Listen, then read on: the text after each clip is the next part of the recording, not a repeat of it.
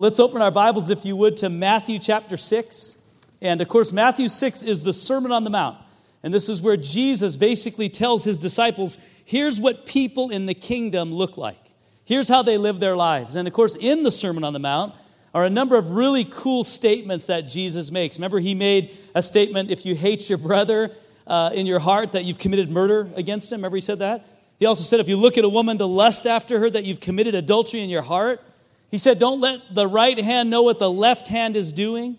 And of course, one of the ones we hear often is where Jesus says, where your treasure is, there your heart will be also. In other words, that particular one, where your treasure is, there your heart will be. In other words, you can tell where your heart is by where your treasure is, right? Where you spend your money. Look at your checkbook, things like that. And so certainly that's a true reality. Well, I'm here this morning to add, not really add one, to kind of give you another thought to think about when it comes to where your heart is. And it's this, listen, you can tell where your heart is by what you worry about. What you worry about. And what I'm here today to talk to you about is something we all struggle with called worry. We all have reasons why we worry. In fact, there's a lot of reasons today. We might think of ISIS. We might think of the fact that we have a presidential election coming up. That might bring a lot of worry. Earthquakes, you name it. You know, we have an animosity growing against Christians today. I mean, we have a lot of reasons to worry. And yet Jesus says right here, don't worry. In fact, I titled the message this morning, Where is Your Heart with Worry? Matthew 6, starting in verse 25, let's read together what Jesus says. He says, therefore I say to you, do not worry about your life, what you will eat, what you will drink, nor about your body, what you will put on. Is life not more than food and the body more than clothing? Look at the birds of the air, for they neither sow nor reap nor gather into barns, yet your heavenly Father feeds them. Are you not of more value than they? Which of you by worrying can add 1 cubit to his stature? So why do you worry about clothing? Consider the lilies of the field, how they grow, and they neither toil nor spin. And yet I say to you that even Solomon in all his glory was not arrayed like one of these. Now if God so clothes the grass of the field, which today is and tomorrow is thrown into the oven, will he not much more clothe you, O you of little faith? Therefore, do not worry, saying, what shall we eat, what shall we drink, or what shall we wear? For after all these things the Gentiles seek. For your heavenly Father knows that you need all these things, but seek first the kingdom of God and his righteousness, and all these things shall be added to you. Therefore, do not worry about tomorrow, for tomorrow will worry about its own things. Sufficient for the day is its own trouble. Let's pray together. Father, we pray that as we've read these words, your word, that, God, it would permeate our hearts, that we would be able to gauge by your word where our hearts are this morning, and, Lord, that we'd be people whose eyes and hearts are heavenly, and that we're looking at those things that are above and not those things that are on the earth. Lord, show us through your word how we can be people who follow your command to not worry. For we ask it in Jesus' name, and everyone said, amen. Well, I'm sure you heard the story before, but I'm going to share it anyway, about a man that was walking down the street one day when he ran into his friend. And his friend told him, I have a mountain of credit card debt. I just lost my job. My car is being repossessed, and our house is in foreclosure, but I'm not worried about any of it. To which his friend said, really, how can you not worry about that? And he said, because I've hired a professional worrier. He does all my worrying for me, so I don't have to think about it. And the friend said, well, that's a great idea. How much does this professional worrier charge you? He said, he charges me $50,000 a year. $50,000? How are you ever going to pay that guy $50,000? To which he said, that's not my worry. It's his worry, right? I think worry is one of those things that every single one of us deal with on a regular basis. In fact, this morning, before you got to church, or maybe even while you were sitting here, how many of you could say that you already worried today? Raise your hand. I want to see you are. Okay. All right, you guys are pretty honest. I appreciate that. We worry about a lot of stuff. In fact, this week on Thursday, I signed a lease for our church. We actually are leasing a building, a 7-year lease, and I was really excited, signing the lease. But as soon as I left the leasing office, I started worrying, like what if it doesn't work out? What if people don't come to that new place? I mean, worry has its ability to set in so quickly. That's why the Apostle Paul writes in Philippians 4, be anxious for nothing, but in everything by prayer and supplication, right? In other words, he wrote that because he knows the anxiety and the anguish and the worry that we often experience. And of course, how quickly we can worry. We live in a world of anxieties. We have sleepless nights, ulcers, and heart disease, and all the rest. In fact, 25% of Americans today cannot get to sleep without some kind of chemical help. In fact, one guy actually used to set his alarm for midnight to wake up to take his sleeping pill. I mean, that's how bad it's gotten. And we can't sleep because our minds are filled with worry. We lay there at night with things swirling all around our minds and our hearts, and then we let our imagination run wild, which is where worry gets its strength, and we can think of 1,000 reasons why we should worry. In fact, a man one time had a wife who was worried all the time that somebody was going to break in to their house, and so every time there's a little noise, he had to go downstairs and check it out. Well, one night he went downstairs, and it actually was somebody breaking in the house. And he thought to himself, and he said to the burglar, "Mr. Burglar, would you do me a favor and come upstairs and meet my wife? She's been waiting 10 years to meet you." Somebody said, worry is interest paid on trouble before it's due. Worry is faith in the negative, trust in the unpleasant, assurance of disaster, and belief in defeat. Worry is wasting today's time to clutter up tomorrow's opportunities with yesterday's trouble.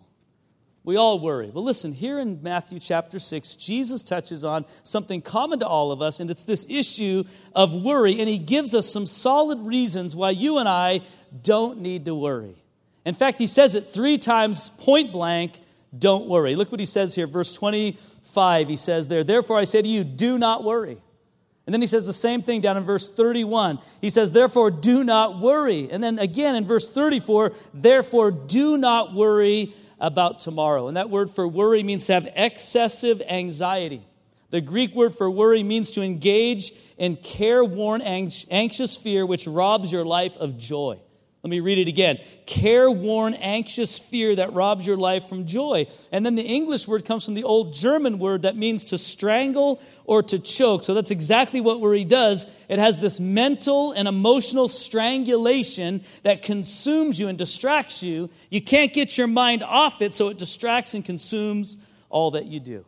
And here in this Sermon on the Mount, Jesus identifies the capacity we all have to worry. And in fact, he even gives us 3 areas that we often find ourselves worrying about. In fact, if you look with me here again at verse 25, he says there, "Therefore I say to you, do not worry about your life, what you will eat or what you will drink." So you could say he's saying there, don't worry about your life. And then he says, going on in verse 25, "and what you will put on." And he goes on later and says, "Is not life more than food and the body more than clothing?" So we can worry about life, we can worry about our clothing. And then if you went all the way down to the last verse, verse 34, it talks about worrying about tomorrow. So rather than saying our life and our clothes and our tomorrow, I put it into 4 things: our food, our fashions, and our future. I think these are 3 things we often worry about. Number 1, he says there, don't worry about food. He says specifically life, but he defines life in verse 25 as what you eat and what you drink. So this speaks about our sustenance. Ultimately, it speaks of the fact that we need to survive, right? So we worry about our life, like what we're going to eat so that we can survive and not starve to death. Certainly that would be an issue. In fact, the word life is translated your breath or your physical life, so we can worry about our physical life. Most notably, are we going to survive? Do we have enough food? Now, I know that in this room, there's not a person here that's going to go hungry tonight for the most part, right? I mean, we live in a culture and society where we have lots of food. In fact, our worry about food is not, do I not have enough to eat? It's, have I eaten too much, right? I mean, we're going to go to a restaurant, probably some of us after church, and it's like, I'm going to go to BJ's, and should I get the extra thick crust pizza and maybe have something else on the side and maybe one of those Pizookies on top of it? Our worry is, did I eat too much? Or, I got to make dinner for my family tonight. And we had Mexican last night, and tonight, we got to have Chinese because I can't do Mexican again, but we had Chinese 2 nights ago, so maybe it's you know what I'm saying? That's our worry. It's not, we don't have enough, so we have way too much, and we can't even decide what to eat. Now, back in this day, they didn't have the ability to store food like we do today, and refrigeration and all those things. So certainly, and water wasn't clean, so they had issues about lacking food. And sometimes it was only the day's worth of food that you had to eat. And then after that, you had to worry, if you would, about the next day. So certainly these are reality to us, but not in the same way that they faced it back then. Of course, if you add life and you say, well, that's food and a lot of other things, we can worry about our jobs, we can worry about or lack thereof. We can worry about our finances. A lot of things about life you can worry. So Jesus said, don't worry about your food.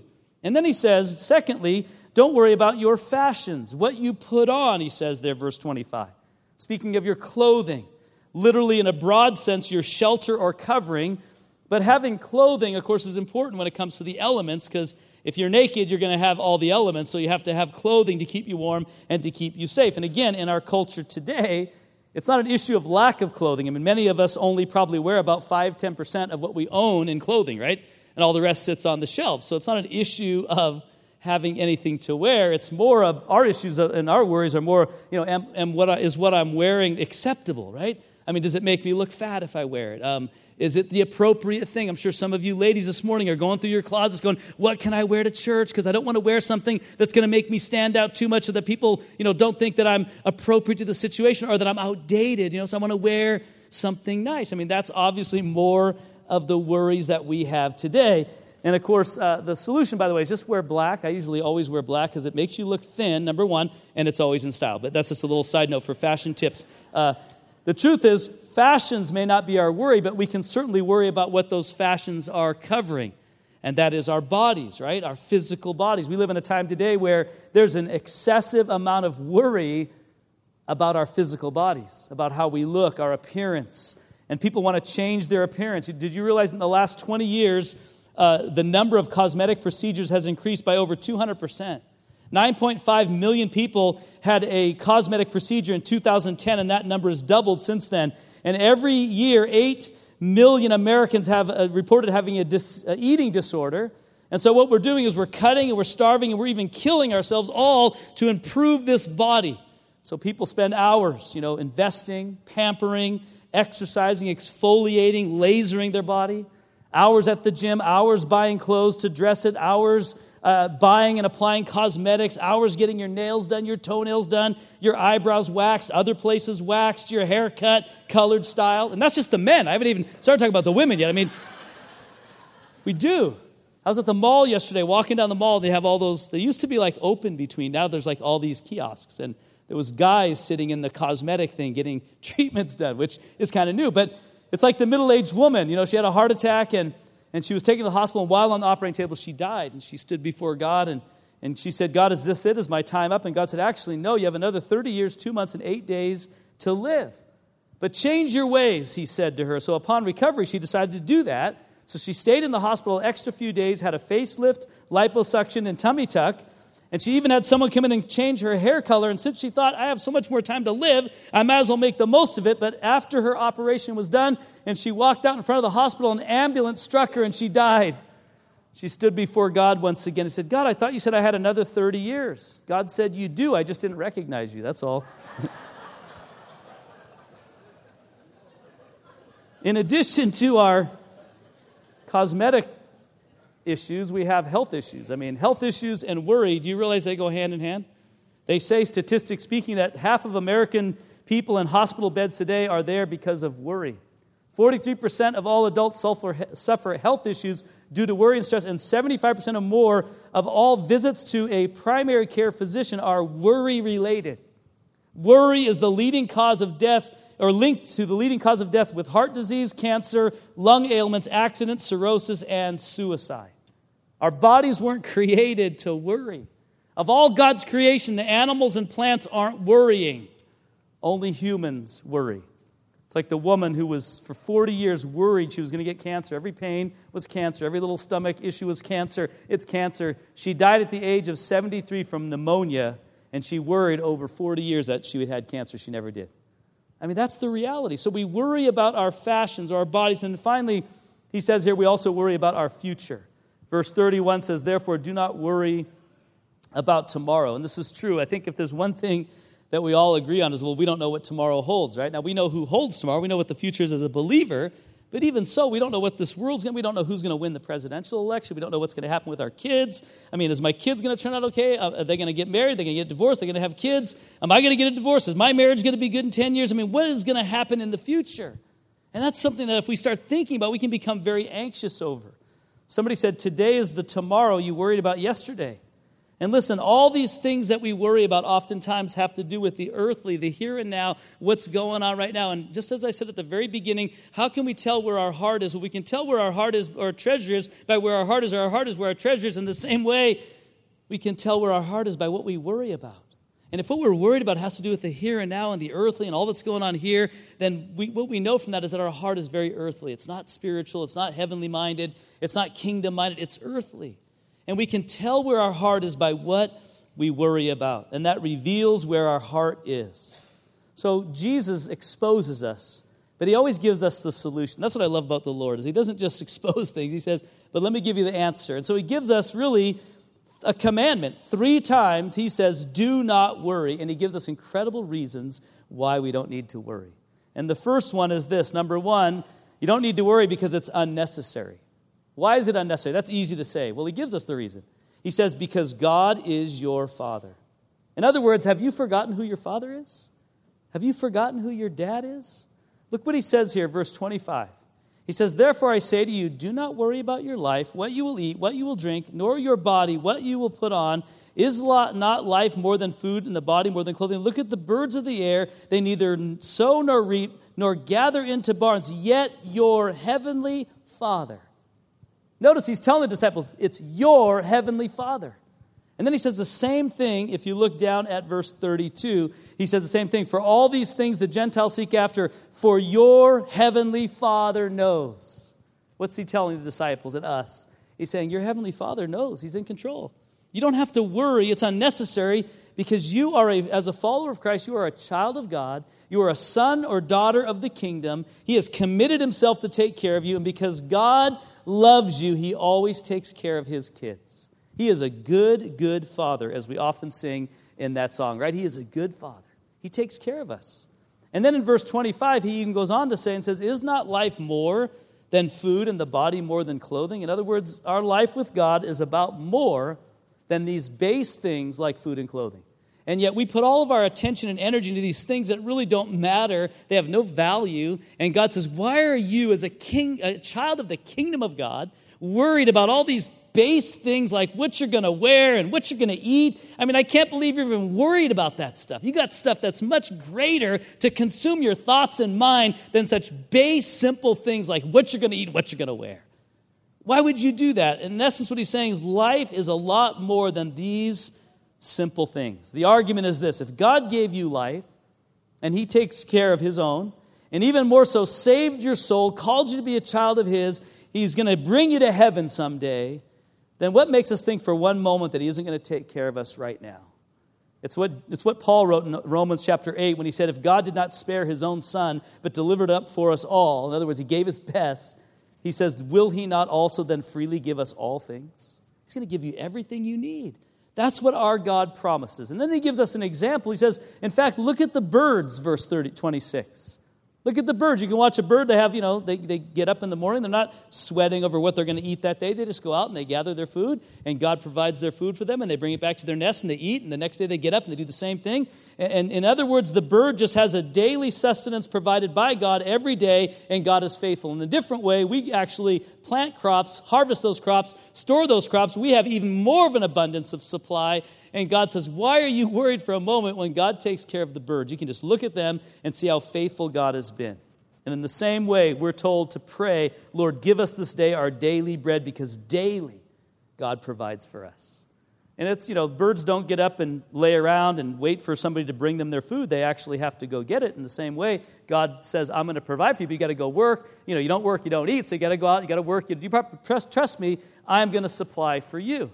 And then he goes on in verse 26 and says, and are you not of more value than they? So talking about the birds, he says, you're more valuable than the birds. And certainly we are. We're a child of the kingdom. We're the capstone of God's creation. I've been teaching through Genesis at our church, and we got to, of course, the creation of man. And it's just incredible because, day 1 he did this, day 2 he did that, day 3 he did this, and he gets to day 6, and he gets to man, he stops, he has a conference, let us make man in our image after our likeness. I mean, God, and then it says in the next chapter 2 that God actually gets down and he fashions the dirt, and he makes us. I mean, to the lengths God went to make us, because we are the capstone of his creation. We are the ones that have dominion over all God created. We are to subdue it. We are to tend and keep it. In other words, God has created us as the pinnacle of all his creative power. And he says, you're more valuable than birds. Now, I know in our evolutionary culture today, people have a hard time with animals and humans. We're all just evolved beings, so humans are on the same level as animals, and we should not treat animals differently because they're the same as humans, and we're all the same. We all evolved out of the same slime pit, so we're all the same. I mean, that's the mentality, right? But Jesus says right here, you're more valuable than animals. You're more valuable than any other created thing. And in fact, that doesn't mean we should mistreat or we should abuse. I mean, I think as Christians, we should be the best stewards of the earth and the best stewards of animals than anybody. In fact, the Bible says a righteous man regards the life of his animal. So in other words, that our life as a human should be one to care for, to tend and keep, and to be a good steward of everything. I think we should be a good example in our use of the earth. That's why I drive a Prius. That's not why, really, but I drive a Prius. I don't know if I should be proud of that. But anyway, here's the reality. We are God's pinnacle, and we are more valuable and more important than animals.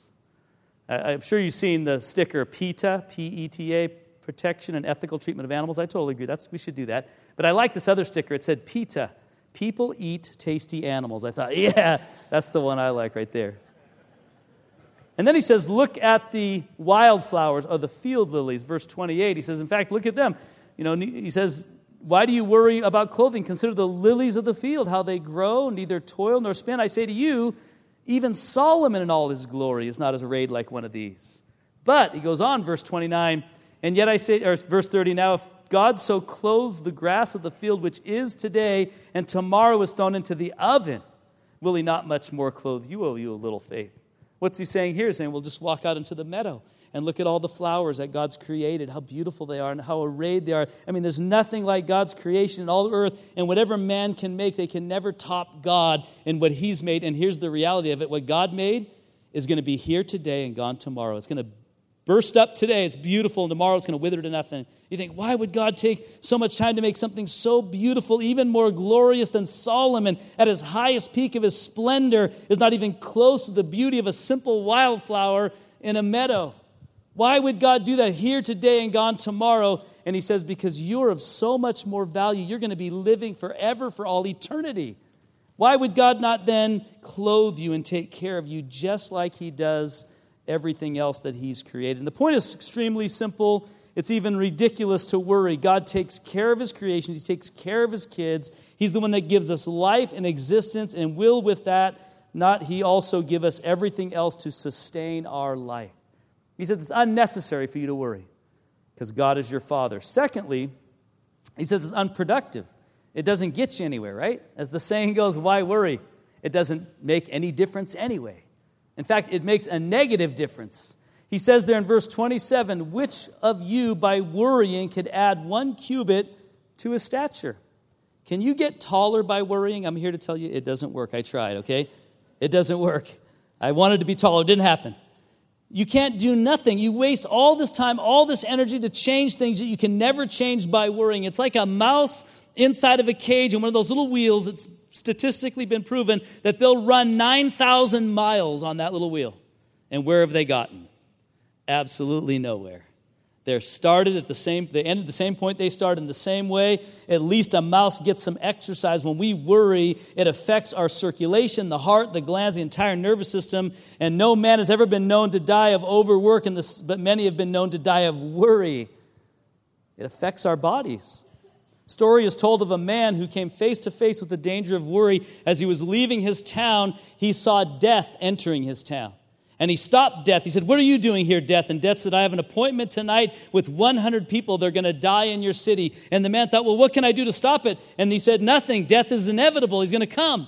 So the man ran back into the city, started telling everybody he could that death was coming and to be ready. And by the end of the evening, as Death was leaving, the man stopped him again. And he said, Death, you told me you were only going to take 100 people. Why did 1,000 people die? To which Death said, I only took 100, but worry took the rest. You see, worry will take your life. 40% of our worry is about things that will never happen. 30% about things in the past that you could never change. 12% about criticisms by others that are mostly untrue. 10% about health, which only gets worse with stress. And then 8% of our worry about real problems that will be faced. So that means 92% of our worry are worrying about things that are useless, and of the 8% that you are worried about that are legitimate are not helping one bit at all. It's unnecessary, it's unproductive, and then lastly, it is ungodly to worry because the world worries, right?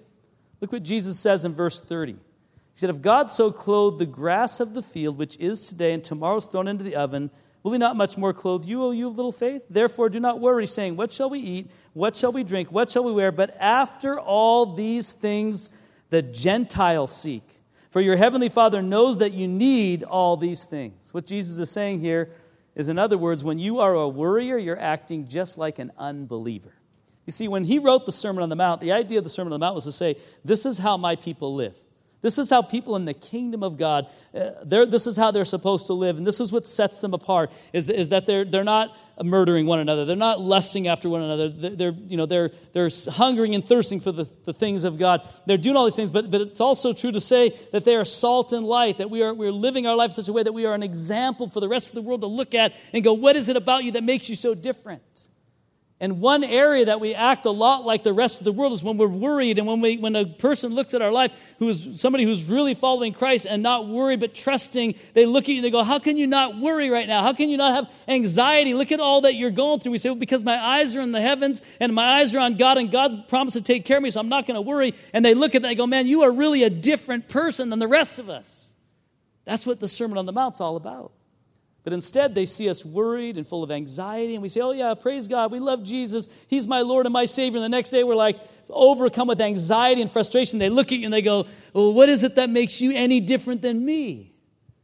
And the very purpose of the Sermon on the Mount is that you're to be salt and light. You're to be different than the world around you. You're to be infiltrating it like salt does its food, and we're to be making a difference. And it all boils down to how we respond to the things that are going on around us. You see, worry becomes one of those things that really can either set us apart or make us just like everyone else. By worrying, what we're saying is, God, I know that you can keep the sun in orbit. You can sustain all life on earth. I know you can answer all the prayers over all the earth by all the people. I know you've always been in control in the past. However, I do not believe you can take care of my problem. That's what we're saying by worrying. I don't believe that you can handle it. You can save me from my sin. You can take me to heaven. You can keep me forever, but you can't take care of this issue. John MacArthur put it this way, quote, worry says, God, I'm not sure I can trust you. I don't think I can cope with it. My God won't be adequate. Anytime you worry, you're acting like someone who doesn't believe in God. Jesus in Matthew 6 says, when you worry about these things, you're acting like a pagan. You're basically saying, God is not going to keep His promises. God is not going to take care of my needs. If it is to be so, it is up to me. And some people are so devoted to the sin of worry that when they have nothing in the present to worry about, so they look for something in the future. And God, the Lord, forbids. What are you worrying about tomorrow? Because today has enough. The fact of the matter is that worry is a sin, and it's a failure to trust God. And listen, if you're a follower of Jesus and you are a believer in Jesus Christ, and then you're not a pagan, you're a child of the living God, you're a son or a daughter of the Most High, and you have a Father who loves you and He's going to take care of you, and He promises to do that. And so we have no reason to worry. Now, there is one condition, however, that will help us to not worry, and one condition we can know that all these things are true, and that's what he says here in closing, verse 33. He says, but seek first the kingdom of God and His righteousness, and then notice, and all these things shall be added unto you. So in other words, what he's saying is you don't need to worry about your life being sustained by food and nourishment. You don't need to worry about shelter and protection and clothing and fashion. You don't need to worry about tomorrow or the future. God's got all that covered. But if you want to worry about something, here's what it is. Seek God first. If you worry about that, everything else you need will be given. Seek God's kingdom, seek God's purposes, seek God's person, put Him ahead of all those other things, and you will find that all those other things are there. God will take care of you. He says to seek Him first. Matthew 6, it's the same word where Jesus says earlier in this Sermon on the Mount, to hunger and thirst for righteousness. It's in Jeremiah 29:13 where God says, and you will seek me and you will find me when you search for me with your whole heart. David said, delight yourself in the Lord and commit your ways to Him, and He will give you the desires of your heart. Right? So it's all about putting God first. He is the priority. He is the top priority. And if I put Him first, then I know that all those things will be added unto me, that I'll have everything I need. So I give Him the first of my time. David said, early will I seek you. I give Him the first of my talents. I want to serve the Lord with what He's given me. I give Him the first of my treasure, my money, and I honor Him. As the book of Proverbs says, honor Him with the first fruits of your possessions, and your barns will be filled with plenty, and your vats will overflow with new wine. And God provides everything, and how often we put everything before him and we give God the leftover. And he says, no, if you put me first, you'll have plenty for everything else. You see, we want God to provide. We want God to bless. We want God to protect. We want our business to prosper. We want all of our bills paid. But yet we don't put God first, and we wonder why those things don't happen. I met a few people a while back that were doing a business, and I was sharing with them, and they were hit and miss at church, and I kind of called them, hey, what's going on? Oh, yeah, we just got this business, trying to get it going, but you know what, Pastor? Once we get the business going, once we get some money flowing in, man, we're going to have all this free time. We're going to be able to give a lot of time to the church. We're going to be able to give all kinds of money to the church. We just need this season now to just focus on our business, and if we do that first, then everything else will come. Well, let me tell you, their business crashed and burned, and they have nothing to show for it. I thought to myself, well, maybe it had something to do with you not putting God first. Maybe you should honor God first, and then maybe he'll bless the business if that's what he wants to do. Or people are trying to pay their bills off to get ahead, and they're pinching pennies, and they're working overtime, and they're trying to do everything they can, but they have nothing or very little to give to God or to support God, and then they wonder why their vats are not overflowing and why they don't have enough because they've put God second, third, fourth, fifth, and they put their own interests first. Or I've met people on the street that have come up to me and they have nothing to eat, they have nowhere to live, and they say, can you give me some food? And they want to come to the church and ask the church to give them money and to help them out. And I want to help everybody. I wish I could help everybody and give them everything they need. But maybe, just maybe they're in the situation they're in because they've not put God first. And that's all it takes. And I haven't found yet a person who is truly putting God first that is in any kind of need. Because God always takes care of his kids. And when you put him first, if he's not providing, if something's not going wrong, then you have to come back and say, maybe it's because I'm not honoring God first. There's an incredible little book in the Old Testament, the book of Haggai. It's about a time in the life of the children of Israel where they had been taken to Babylon because of their disobedience. They'd been there 70 years, and God finally said, okay, it's time to go back into your land. So they end up going back into the land, and they'd be given a decree by the secular Persian king to rebuild their temple. And so they get to work. They even had all the materials supplied to be able to build the temple. And so they start building it, and then they face a little bit of opposition, so they stop building it, and then they take all the surplus that was supposed to go to the temple, and they start building their own houses with all that surplus, and they start making paneled houses and beautiful houses, and yet God comes to them one day by the prophet Haggai and says, you know what, you guys are out there trying to work, you're trying to gather things, but it's like you gather money and you put it in your pocket, but your pocket has holes in it, and all that money that you got gets blown away, and everything you try and gather for yourself turns to nothing. Do you want to know why? God says, because my temple lies in ruins while each one of you runs to your own house. In other words, they weren't honoring God first. They were putting all their own stuff first, and then they're wondering why they were living in poverty. It's because we got to put God first. God says, man, you put me first, and everything will fall into place. He's got to be that first priority in our life. And I think we find ourselves in similar situations time and time again. God says, man, I want to meet all your needs. Man, I want to provide. I want your business to prosper. I want your life to be blessed in every way. But listen, this is the one criteria, one thing you need to worry about is put me first. You put me first, and I will provide everything that I want you to have. And listen, if you're a follower of Christ, if you're a Christian, you are not a pagan. You are a son and daughter of the living God. You are a child of God, and your Father loves you, and he's going to take care of you, and he promises that. But let me say this as well. If you are not a follower of Jesus Christ, and you've not yet surrendered your life to him, then you have a lot of things to worry about. I'll tell you, as a believer in Christ, you have nothing to worry about. As a non-believer, you have a lot to worry about. Now, the Bible does say that God causes it to rain on the just and the unjust. He provides food for the just and the unjust. God will take care of even the unbeliever. But there's a big problem for the unbeliever, and the reason they need to worry is because there's a thing called hell, a place called hell. There's a thing called the afterlife that we'll all enter into. And unless our lives are surrendered to God, unless we believe in the gospel of Jesus Christ, that he died on the cross for our sins, the Bible says that we in essence then have rejected the gospel. We've rejected Christ, the only means of our salvation, which means that we're going to end up ultimately separated from God for all eternity in a place called hell. And if you're an unbeliever and you've not accepted Christ, then that is a lot for you to worry about. But I got a better idea. You don't need to worry anymore because Jesus came. And he came for the purpose to die on the cross for your sins and mine. See, the Bible says we've all sinned against God. We've all offended him. God is holy and righteous and perfect. and we are sinful, unrighteous, and wicked, and we were born with this sinful nature, so automatically we can't enter into the presence of God. He is too holy and too righteous. We would be smite or killed in an instant, but God had to somehow reconcile us to him, and so he sent his perfect Son, Jesus, who lived a sinless life and walked this earth without ever sinning, and yet went to the cross and died as if he were the worst sinner who ever lived. And God, the Bible says, poured on him the iniquity of us all. God put our sin on Jesus, and when Jesus died, he died for the sins of the world so that we can be entered and reconciled to God into a relationship with God again where our sin is removed, and that we can actually have a living, live relationship with God where he provides all of his needs because we become children of God in the moment we believe. Or we can reject that, and we have to worry about a place called hell. And it's a choice we all have to make.